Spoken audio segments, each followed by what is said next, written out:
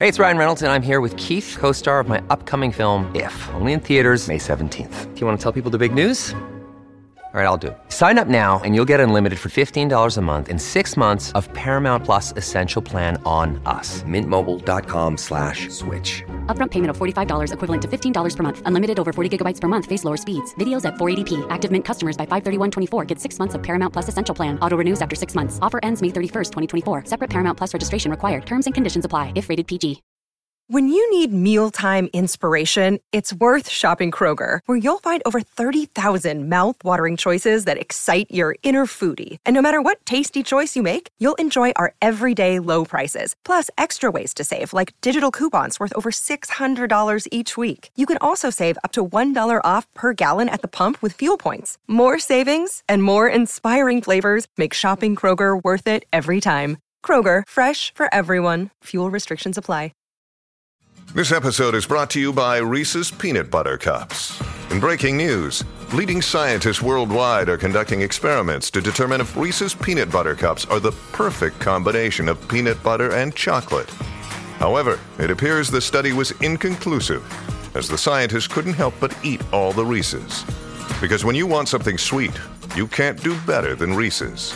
Find Reese's now at a store near you. Welcome to the New Books Network. Hello, and welcome to New Books in Chinese Studies, a podcast channel on the New Books Network. My name is Suvi Rautio, and on the podcast today, we are joined by Carles Prado Fons, Associate Professor of Chinese Literature, Sinophone Cultures and Translation Studies at the Universitat Oberta de Catalunya. Carles will be talking about his new book, Secondhand China, Spain, the East, and the Politics of Translation, which was published just recently in 2022 by Northwestern University Press. As a transcultural study of cultural production, Secondhand China offers a rich account to examine how China was imagined in Spanish literature between 1880 and 1930 by relying on English and French language sources that were translated into Spanish. Through a rich archive of diverse cultural artifacts from popular literature, journalism, and early cinema, Carles Prado Fons shows how the dependence on and obscuring of translation and cross-cultural representations created the illusion of a homogeneous West. Prado Fons argues that Orientalism became an instrument of hegemony, not only between the West and the rest, but also within the West itself, where Spanish writers used representations of China to connect themselves to Europe, hone a national voice, or forward ideas of political and cultural modernity. A timely contribution to understanding of how we create and consume knowledge about the world, Secondhand China is essential reading for scholars and students of Orientalism, post-colonial studies, translation studies, comparative literature, and cultural studies. I will be discussing the book in more detail with Carles, who I have the pleasure of joining me on the show today. Carles, thank you for joining us on the podcast. Thank you for having me. So I'd like to begin by asking you about your background and your research interests. What attracted you to studying translation studies focusing on China? Well, it's always difficult, at least for me, to answer these kind of questions because I suppose at the end of the day, it's a combination of different things, right? What ends up taking you to a specific topic. Some of these things are very rational or seem very rational. They give the impression that I ended up in this field out of a certain, plan or strategy or something. But some of them are just pure, chance. So it's probably a combination of both. I have to say that when I was a kid and when I was growing up, I was not particularly interested in China or in Asia, but I've always been very interested in languages, not in learning languages just per se and say like the linguistic skills, but in how languages can help you learning about, other cultures like histories, places, people, and so on, and how actually languages can help you think from another point of view or think in a different way. So then I decided to do my undergraduate studies in translation and interpreting with French and Chinese as major and minor languages. And then, I decided that I wanted to learn more about China, and I did my graduate work in Chinese and Sinophone literature. And I was very fortunate to have great teachers, great advisors, people I really admire, like Sean Golden at the Universidad Autónoma de Barcelona, Harriet Evans at the University of Westminster, Xu Meishi at UCLA, and I think that they taught me a lot of things about China and Sinophone cultures, but perhaps I think more important than that is that they taught me how those things about China or Sinophone cultures could help me understand like broader issues about about the world, or about like class, gender, or politics, or so I think that the kind of like exposure to a non-essentialist idea of China is what I really valued, and so I decided to try to begin an academic career, and I consider myself quite privileged to be able to to remain in it now. And well, after that, my first project was on Chinese writers who returned to China after having lived abroad in the first half of the 20th century, and that led me to publish my first book. And then for the second book, I decided to work on this topic that combines China and translation, which are like the two of the topics or objects of study that have been interesting me for a long time. I've always found the concept of translation quite productive, or with a lot of potential to explore all sorts of topics and problems about languages, about the hegemonies, about how we understand other cultures, and so on. So yeah, that would be my sort of like retroactive understanding of what I do. Thank you for that. So, as you were talking about your interests and how you delved into your more recent work that opens up in secondhand China, you're talking about kind of using China as a lens to understand the world and all the different, ways that translators, writers have themselves interpreted the country in its vast form and in its multiplicity. And that really comes out in Secondhand China. And in the book title itself, Secondhand China, this really captures the main theme and objective of the work. Maybe you could tell our audience a bit more about this idea of secondhand and the indirect ways in which China was represented in Spain in the late 19th to early 20th century. Sure. By secondhand China, what I mean is China that has been imagined indirectly through previous representations or previous imaginations or previous assumptions or discourses already existing in other languages and cultures. So in the specific case of Spain and Catalonia, this means that a China that had been imagined through previous discourses on China that had circulated in English or in French mostly, or less often in German. So I should probably clarify as well that this notion of secondhand or indirectness, with this, I'm not only focusing on indirect or relay translation, which is the translation of an already existing translation, and this is a very specific practice in translation. So instead of translating a text from A to B, the translation gets done from A to B and then to C, right? And this is something that has been studied in translation studies for a long time, and there is a growing interest in it nowadays. There are more people studying it. But what I'm trying to do in the book is to look at this phenomenon, at this indirectness in a broader way.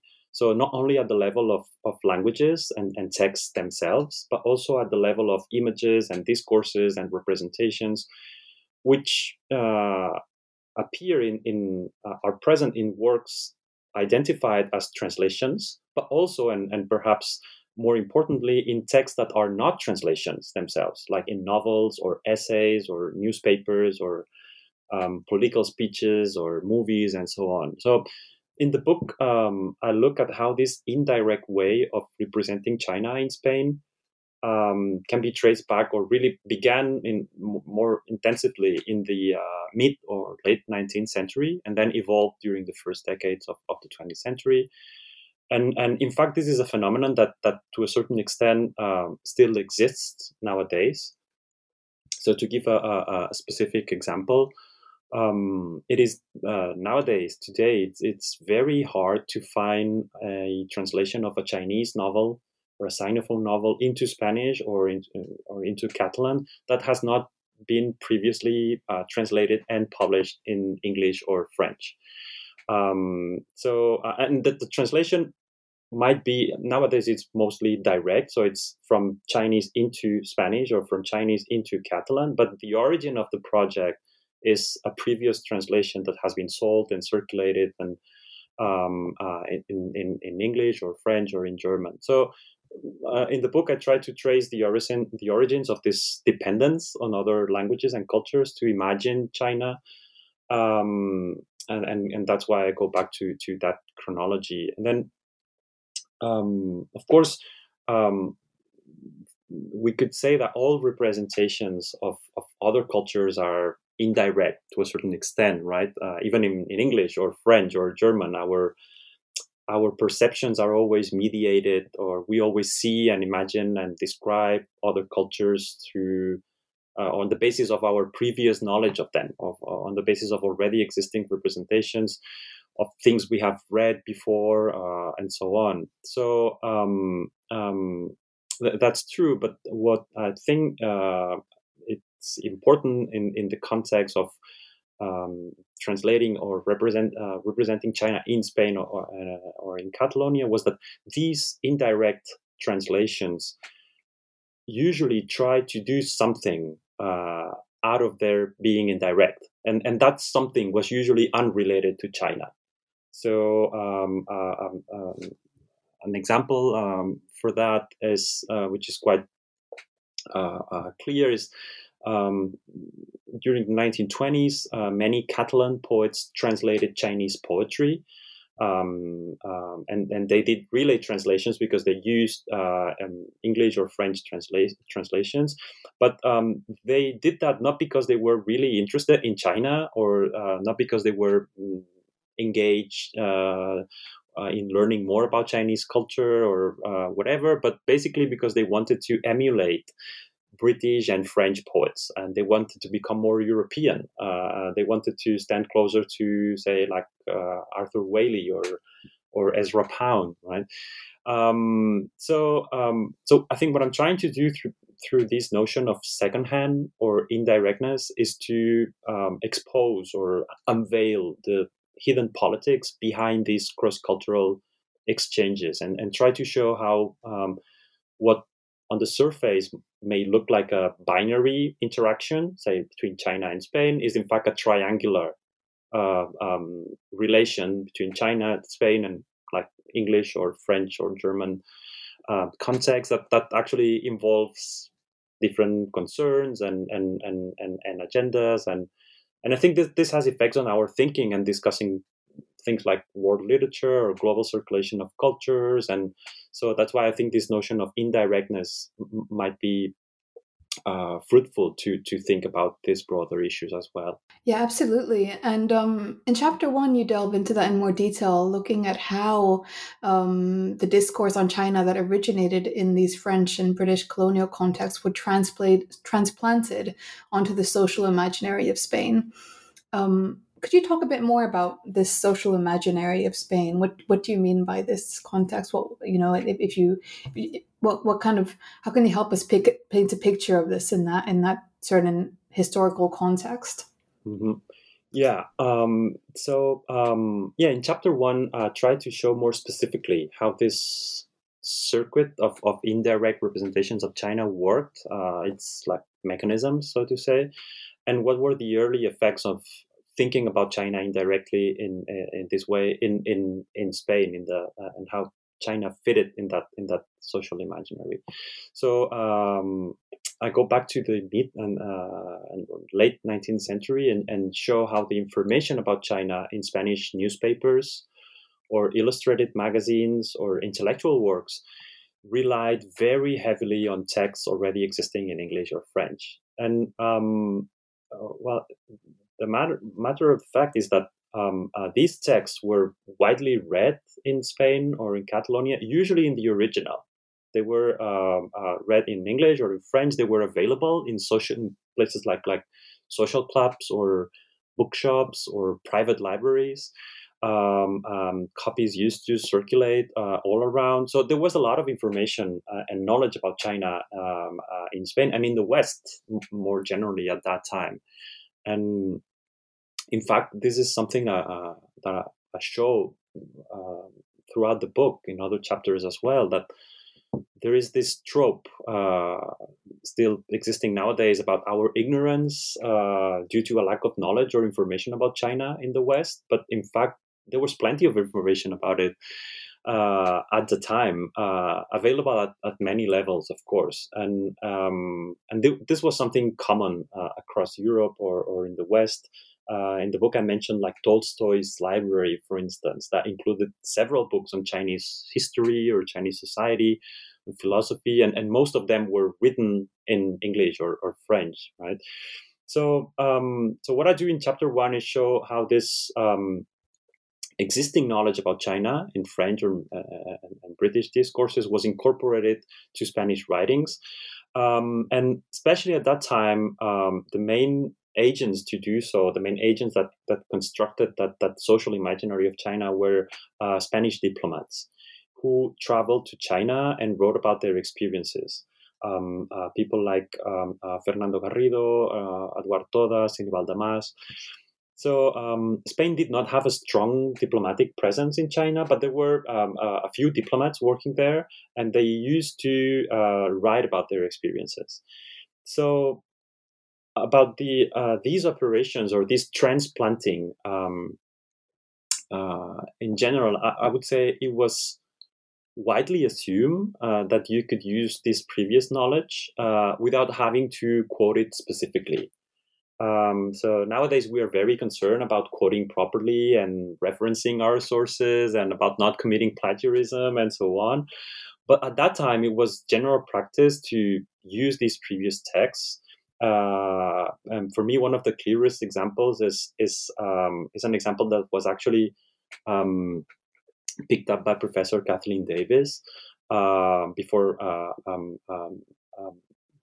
I worked on the book, so I include it in the book. And there is a text by this diplomat.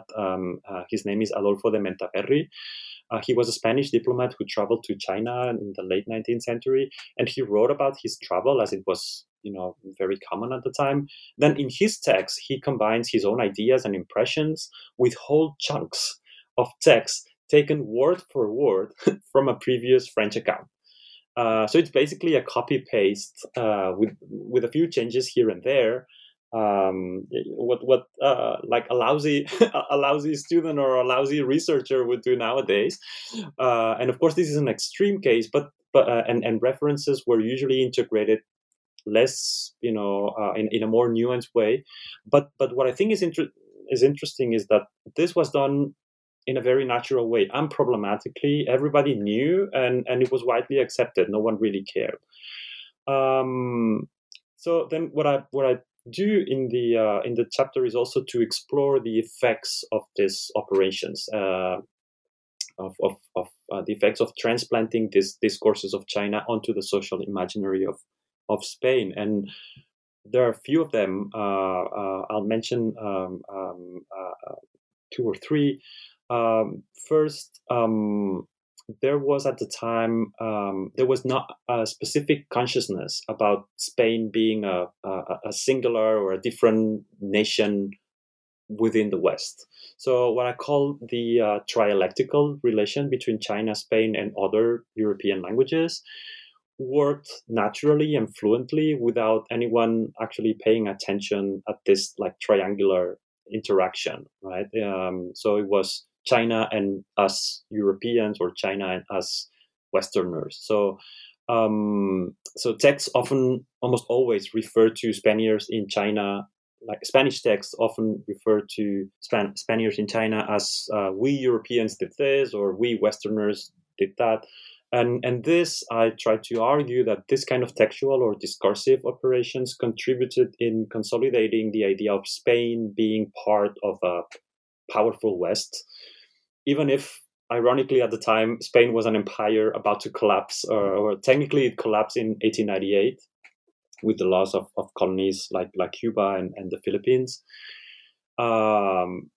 So, well, ironically, or maybe not that ironically, the use of China, contributed to reinforce the illusion of a homogeneous West, within which Spain was an important part. So that could be one effect. Another effect was that these operations established a very tight reliance on English and French languages and sources and people, agents to talk about China in Spain. So this got to extreme points. I found examples of texts about China written in Spain by Spaniards, but who preferred to use English or French pseudonyms, or who decided to use foreign characters or foreign voices to describe China in the text. So in the chapter, for instance, I analyzed one of these texts. It's texts that was published in a magazine in Barcelona, I think in the year 1900, and it's a text. It's a series of letters written by a presumably like Scottish diplomat writing from China to his wife and to his family. But this was it was a fake character. It was written probably by people at the staff, in the magazine editorial staff, and but they thought it was more kind of faithful or reliable, or it was better to write about this as if it was a Scottish person describing China, right? And then another effect was that there was this dependence on translation because all these things took place. All this took place translating things from English or French or sometimes German into Spanish. But at the same time, translation was erased from the operation. So this, this fake writer, the text included, the text was written using information and images and sources from magazines and journals in English or French. So it was translated into Spanish, but nowhere it was said that it was a translation. So that illustrates the dependence on translation, but at the same time, the erasure of translation in this operation. So yeah, more or less, this is what I mean by secondhand and indirectness and some of its effects. Thank you so much. I'm just wondering, so the purpose of the secondhandness, or kind of using these other pseudonyms who are of a different nationality than the Spanish or Catalan readers, and kind of using these quotes from other authors and claiming it their own, this kind of secondhandness as you describe. The purpose behind it, if I'm not mistaken, was to show the real truth of China. Is that correct? So that's one of your themes in chapter 2, looking at how at the turn of this 20th century, there's an overlap between representations of the new and old and efforts to seek the truth about China. Again, correct me if I misunderstood, but what was this truth, and what were these representations about China that these authors or all these different sources that you're working with, that they were trying to document, and what does it reflect in terms of Spain's own geopolitical position at the time? So in chapter 2, I try to argue that around the turn of the 20th century, there are important changes in the way China was perceived in the West in general, and this had consequences in Spain in particular, and perhaps as you mentioned, the most important change is a new concern for, truth about China, or to show the real truth about China, things like that. And this is in part or mostly is a consequence of the emergence of new technologies and how they made China more accessible around the turn of in the late 19th century and the early 20th century. So things like the opening of the Suez Canal, which I think was opened in 1869, I guess. So the Suez Canal made it much easier and faster to travel to China. There was photography, there was the telegraph, and the influence it had on press releases and journalism in general. There were more Chinese who visited the West, and the other way around, more Westerners visiting or living in China. So in general, all this contributed to a growing awareness that China was not a reality of the past or classical culture that existed mostly in books, and a China that had been the object of the sort of anthropological descriptions by diplomats and travelers or missionaries in previous centuries. But China was also a contemporary reality, something that was happening, like in real time at the same, it was a coexistence or a coeval existence at the time. So this had consequences in Spain too, and because, as I mentioned, in the mid and late 19th centuries, it was assumed that Spain was part of the West, and in fact, representing China in Spain had been used or instrumentalized to reinforce that idea.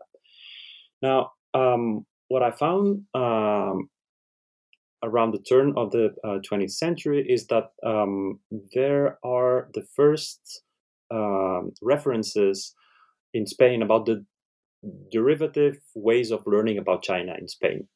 So the triangular or trialectical way that had worked in the past, it had worked unnoticed, as I said, of imagining or representing China through other languages and other discourses, all of a sudden is made visible and turns into a concern for some Spanish diplomats and intellectuals.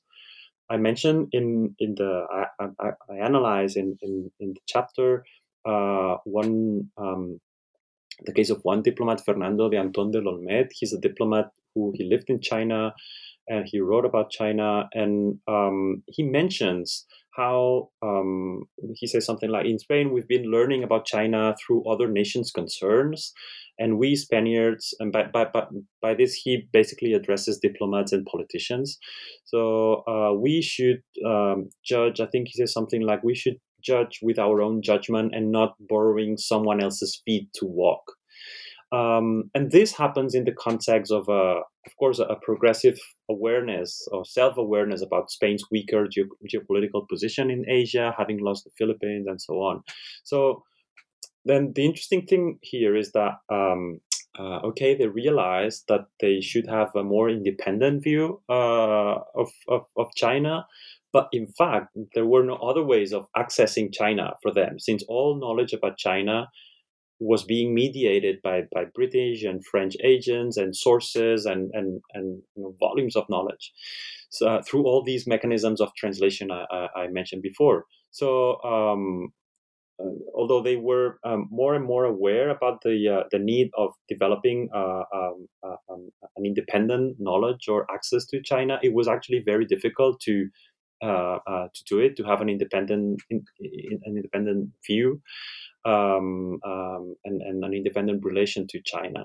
So going back to your question, in Spain, the truth about China combined these two things. Like on the one hand, this knowledge about what was going in China at the time, in real time, about contemporary China, which was something that was shared across the West. And on the other hand, this understanding of China that had to be adjusted to Spanish concerns and reality and should not be mediated by other nations' agenda, so to say. Another day is here, and you're ready for it. What to wear? Check. Breakfast, lunch, and dinner? Check. Planning for what's next and how to save for it? That's where Bank of America can help. For your financial to-dos, Bank of America has experts ready to help get you closer to your goals. Get started at one of our local financial centers or 24/7 in our mobile banking app. Find a location near you at bankofamerica.com/talktous. What would you like the power to do? Mobile banking requires downloading the app and is only available for select devices. Message and data rates may apply. Bank of America N.A., member FDIC. Thank you, Carla. This is so fascinating to hear more about the kind of material that you've been working on. In chapter 3, you turn to look at the kind of the images of China that were emerging between the 1910s and mid-1920s. Could you tell us a bit more about what was new about these images and how did they affect the ways in which China was being imagined and written about in Spain? Yeah, so in chapter 3, I look at how the images of China evolved in the 1910s and 20s. And I think what was new about these images is that, there is a growing variety of images and understandings of China in these decades. So China became much more present in the West and became present in many different ways. And I have to say that this was one of the most amazing things I found out while working on this project. Not only there were news about China or images of China all around, but these images were very diverse. These two things. So on the one hand, China was very present in Western daily lives. And in fact, something that I often mention to students is to test this by themselves.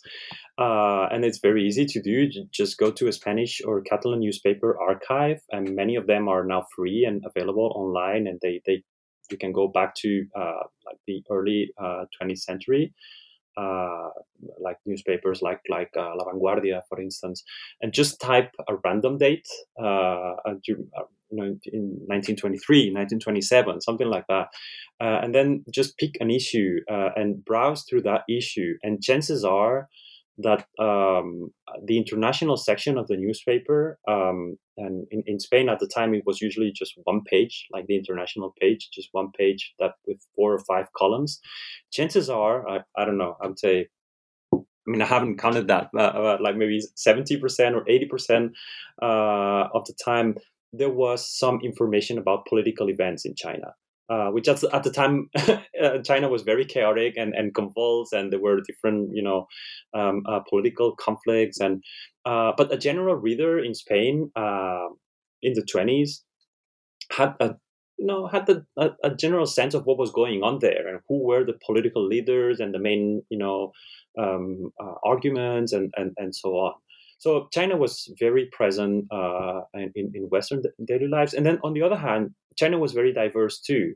So what is fascinating is that the images or the discourses about China at the time were very heterogeneous. So before that, in the 19th century or even in previous centuries, since the first contacts with China, there was this polarity, right? These two main discursive extremes. There was xenophobia, like the yellow peril and the danger that China represented for the rest of the world or whatever, and then xenophilia, which was the opposite, like an admiration for Chinese culture, the exoticism, and so on. But what happens in the 1920s and in the 30s is that, basically in the from the interwar period, is that these two basic visions of China coexisted with many other visions or images or ideas, things like compassion, for instance, for compassion for the Chinese peasantry, for instance, or sympathy for the arrival of democracy in China, the Republic of China, or for the Communist Revolution. There was empathy for the status of Chinese women as well. There was admiration for Chinese volunteers in the First World War, or for Chinese who came to Spain to join the international brigades during the Spanish Civil War. There was all that. China became like a site of a very intense geopolitical interest as well. There was also, of course, like a commercial attraction, like China being a future market of several 100 million customers. So all this started circulating, and I think this was kind of unprecedented,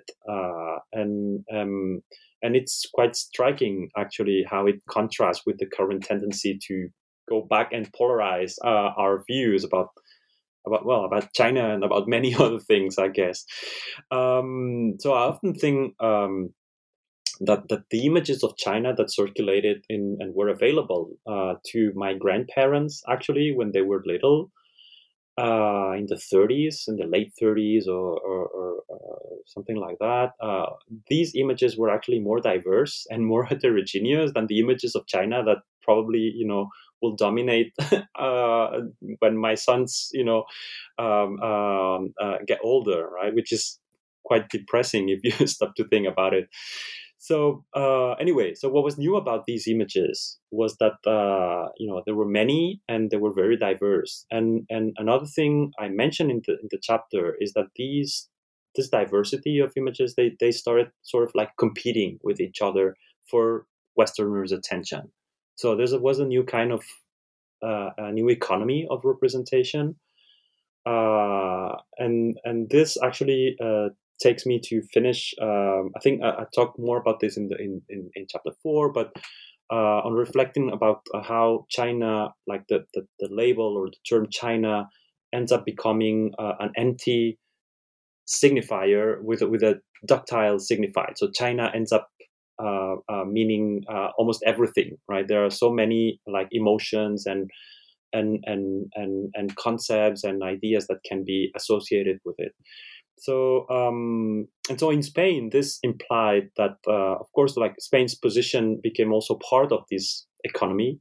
And what I do in the second part of the chapter is analyze how this is expressed in the work of 3 novelists who traveled to China and wrote about it: Vicente Blasco Ibáñez, Federico García Sánchez, and Luis de Oteiza. And what I found in their works was quite striking also, because I found a quite strong racial perception of China in Spain, not only vis-a-vis the Chinese population, but also as a way of strengthening like the Spanish like subjectivity, so to say. So at the same time that there was a more kind of like plural and humane view towards China, especially across the West, in Spain there was this like ethnicist or racialist turn that was it's expressed very prominently in these novels. That's really, really fascinating. And listening to you, I feel like I'm kind of have this historical documentary kind of unfolding in front of me. It's really, really, I mean, I love listening about, different events in history and learning about it, and especially in the Chinese context, because exactly what you said, there was this window of hope and openness and cosmopolitanism that was really, emerging from China at the time. And it really is starking if you compare, especially with, as you just said, as the images and the narratives and the perceptions of China and Chinese people today. But let's return to the context of your book. So in chapter 4, you consider the Catalan context. How were Catalan intellectuals writing about China, and what were their motivations in incorporating China into their work? Yeah, so maybe for listeners who may not have this in mind, Catalonia is a nation that was at the time, well, still is, in fact, part of the Spanish state, even if it has its own language and culture and literature and so on. So what I found really interesting about the Catalan representations, or the representations of China in Catalan language in the 20s and 30s, is how different they were from the Spanish ones, even if they mostly shared the same sources. And I mean, all these operations have been mentioning before, it took place exactly in the same way in both, like in Catalonia and in the rest of Spain. So basically, intellectuals shared the same archive, so to say. Let's imagine a writer or an intellectual in Madrid in 1920 something, or in 1930, and another one another writer, another intellectual in Barcelona at the same time. So they basically had access to the same books and news and everything about China, but their representations of China turned up quite different. Which reinforces this idea I mentioned before about China being like an empty concept being used for different purposes, right? So in the Catalan case, Catalan intellectuals were very eager to incorporate China in their works because this put them closer to British and French culture. I think I mentioned this with the case of the poets, but this could be extended more generally in Catalan intellectual and political life. Because British and French culture were the cultures they wanted to, emulate and be part of. So it was also a way of distancing themselves from Spanish circles. And what's interesting about this movement is that instead of hiding or concealing the English and French mediation in their representations of China, as it had happened, a few decades earlier, in which everybody used English or French sources to write about China, but without actually referring them or quoting them.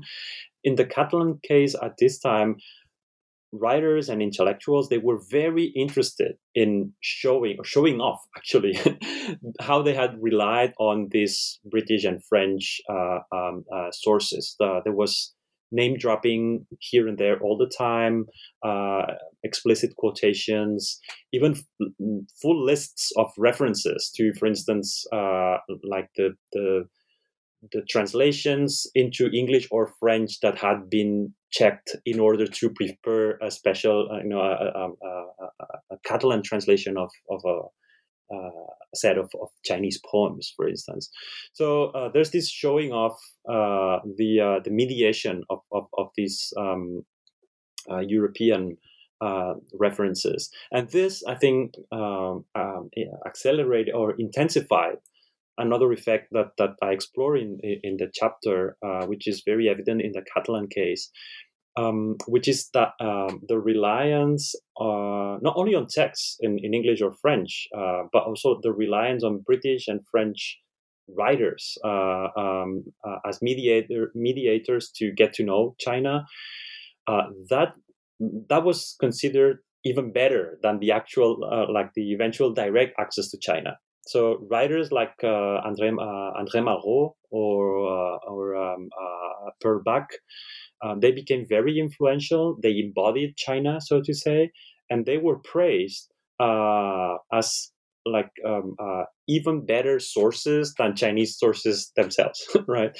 So they were, as one intellectual said, and I think I have that in the title of the chapter, they were making known China as it has not been made known by Chinese writers themselves.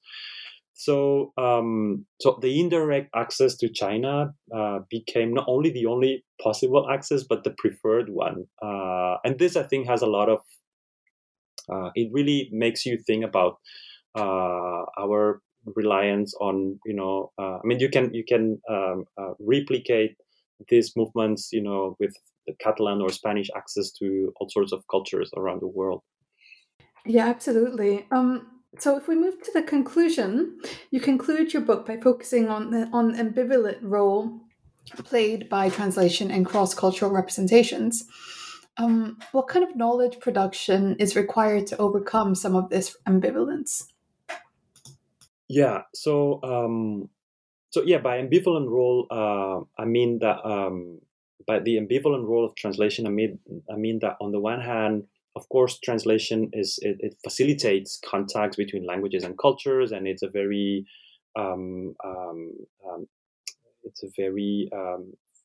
flexible and malleable concept. It can be very general. It can be very specific. It appeals to many disciplines. So it's something that it's very often used, and it's something very usually, it's thought about as something very positive. But on the other hand, translation creates many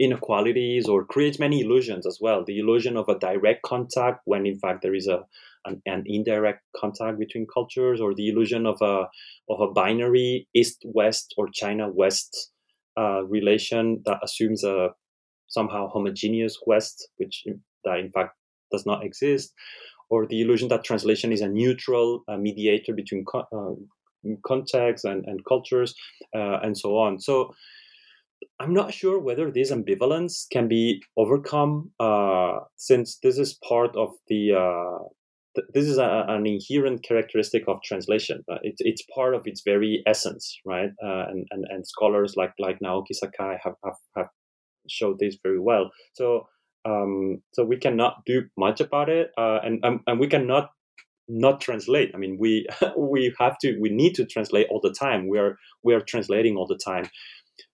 So having said that, I think that at least these ambivalences of translation deserve to be noticed and deserve to be problematized, and we should be aware of them.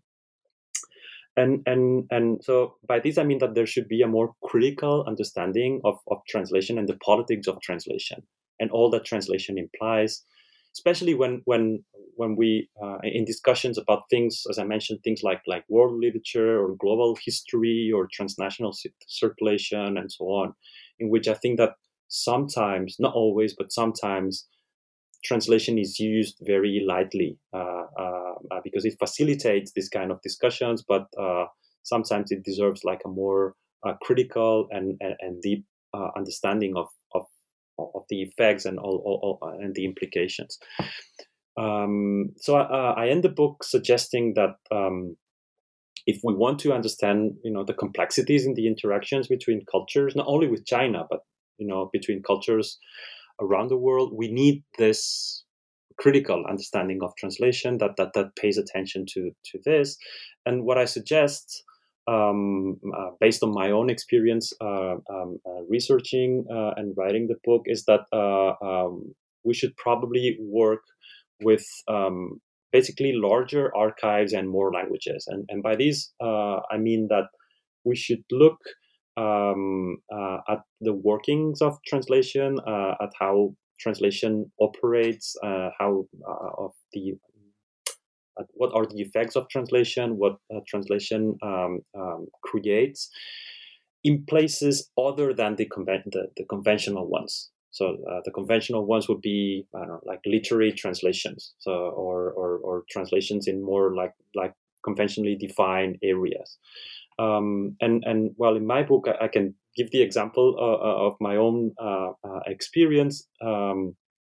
If I had only looked at the archive of existing translations between Chinese and Spanish and during that period, and this can be either direct translations or relay translations, but I don't know, say like the Analects of Confucius Analects or the Tao Te Ching or anything similar to that, I would probably have concluded that China was barely present in Spanish society, that China was really isolated and very far from, Spain's everyday life, because there are very, very few translations like that. But when I kind of opened up, or when I enlarged the archive and also looked at how China was written about in works other than translations, like novels, essays, articles, news, well, then I reached the opposite conclusion, that China was everywhere. And the key thing here is that, of course, these other works that were projecting China all the time,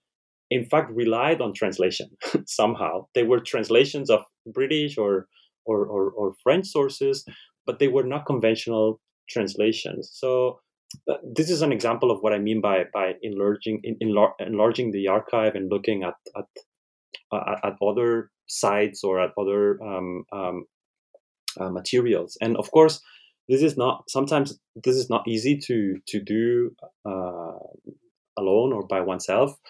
And in my case, I was very lucky to develop this book project, as part of a larger collective project on the interactions between China and Spain. So there were a few colleagues and I, we began this project about 10 or 12 years ago. And we are a quite heterogeneous group of scholars. There are like historians, like economic historians, or business people working on business history and diplomatic history, in cultural studies, in literary studies.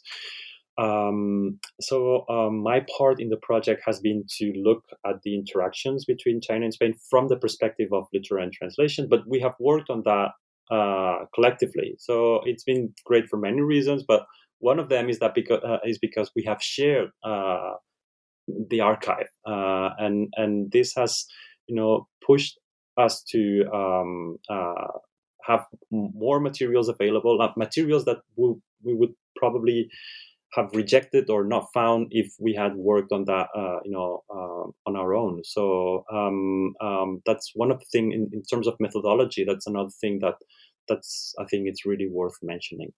Yeah, I mean, I think that's really what is most striking about this book and all the material that it builds on, is just that it is so many voices, it is so many different perspectives that you're able to compile. If I've understood correctly, what you're saying is this knowledge production needs to be expanded. It needs to be continuously kind of looked at from all these different disciplines and different understandings of how to perceive China, how to perceive yes, exactly. whatever material coming from China and different historical events. Exactly. Yeah. I mean, really, I think that is definitely one of the most striking points of the book itself. So the listeners will have to get a copy of the book themselves to kind of delve into learning about the methodology and kind of all the different sources that you're building on. There's fantastic quotes and kind of in-depth analysis at the quotes themselves, and which we haven't really delved into in depth now in this podcast. But Carlos, I've taken up a lot of your time. So before we end today's episode, I wanted to ask you about your current projects. What are you working on these days? What have you been? Are you still in this research project? Are you working on new threads of history, new ways of looking at literature? What have you been doing since Secondhand China was published? Yeah, well, the book is out, and yeah, I'm very relieved. But as I just said, the book is part of this larger collective project on the interactions between China and Spain in a more general way. So that is still going on, and for the next months, perhaps maybe the next year as well, we will be working on that. So I'm now helping colleagues with their individual projects, and we're also preparing an edited book that kind of like closes the project collectively. We are also working on we have an open digital archive which is called Archivo China España. It's an open access archive. We are still like feeding that with more materials. So that still keeps me a little bit busy. And in the meantime, I've also been translating, and this is something I like to do in parallel to my academic writing. Not actually in parallel, but I try to, from time to time, I try to squeeze a translation project, between my academic writing. I think we have the duty to translate, like literary scholars or people working on translation studies. We also have the duty to translate, even if it's not valued in research assessments, or at least in Spain or in Catalonia. But this is something that we have to do as much as possible. And I also like it because I think translating is a completely different kind of like intellectual gymnastics, so to say. It requires a different kind of intellectual effort, which I think is it's very different from the efforts that are required in academic writing or like writing an article or a book, and I think like both complement it. They complement each other very well. So I like to think that this turns me into like a healthier scholar. And so I've been preparing a translation. I've been working on a translation into Catalan of a French novel, René Leís by Victor Segalen. This is a novel I came across when I was working on the book, and thought it would be nice to translate it into Catalan language, which is my mother tongue. And yeah, that's more or less what I've been doing. And this gradual way of finishing the project is also giving me some time to start thinking about a new major project. So it's very early yet. But I think I will end up returning to Chinese and Sinophone literatures. So, yeah, I'm not sure. I'm not sure right now. I will let you know in a while, maybe. I have to ask: is this translation project you're working on? Is it a secondhand translation, or are you looking directly from? No, I'm translating directly from French, but it's actually part of it's a novel that it's part of all these operations that were taking place. It's a novel that was written in 1913, 1914. So many of the images of China that appear in the novel then got translated into Spanish or Catalan discourses. So yeah, it's a way of like picking up. I mean, for some reason I was not able to include any reference of this novel in the book because for the chronological structure and like the different themes I wanted to highlight, it somehow I had to leave it out, and really like that novel, and I wanted to do something out of it, and I thought that translating it into Catalan was it was a fun way. It was something fun, and also it was it's actually a very sophisticated novel for within its historical context. So I thought it was also interesting to let Catalan readers know about it. Yeah. That sounds so fascinating, and as you mentioned, I mean, I'm not a translator myself, but I think it's really refreshing to hear just how fun something it is, and I'm sure it absolutely, again, it aligns with your work, but it definitely probably enhances kind of all of the research you're doing, and adds a completely different personal layer to the analysis when you're looking at material coming from China itself. So I really, and I'm sure the readers themselves really look forward to hearing how this research project kind of continues, and also any of the other work that you return to when you have the time after this translation. So yeah, we'll all be watching out for what comes next. But now, Carlos, I wanted to thank you for putting your time aside and joining us to talk about your beautiful book. Thank you so much. It's been such a pleasure to talk to you, Carlos. Thank you. It's been a pleasure. And thank you, everyone who's tuned into the show. This is New Books in Chinese Studies, a podcast channel on the New Books Network. Have a great week, everyone.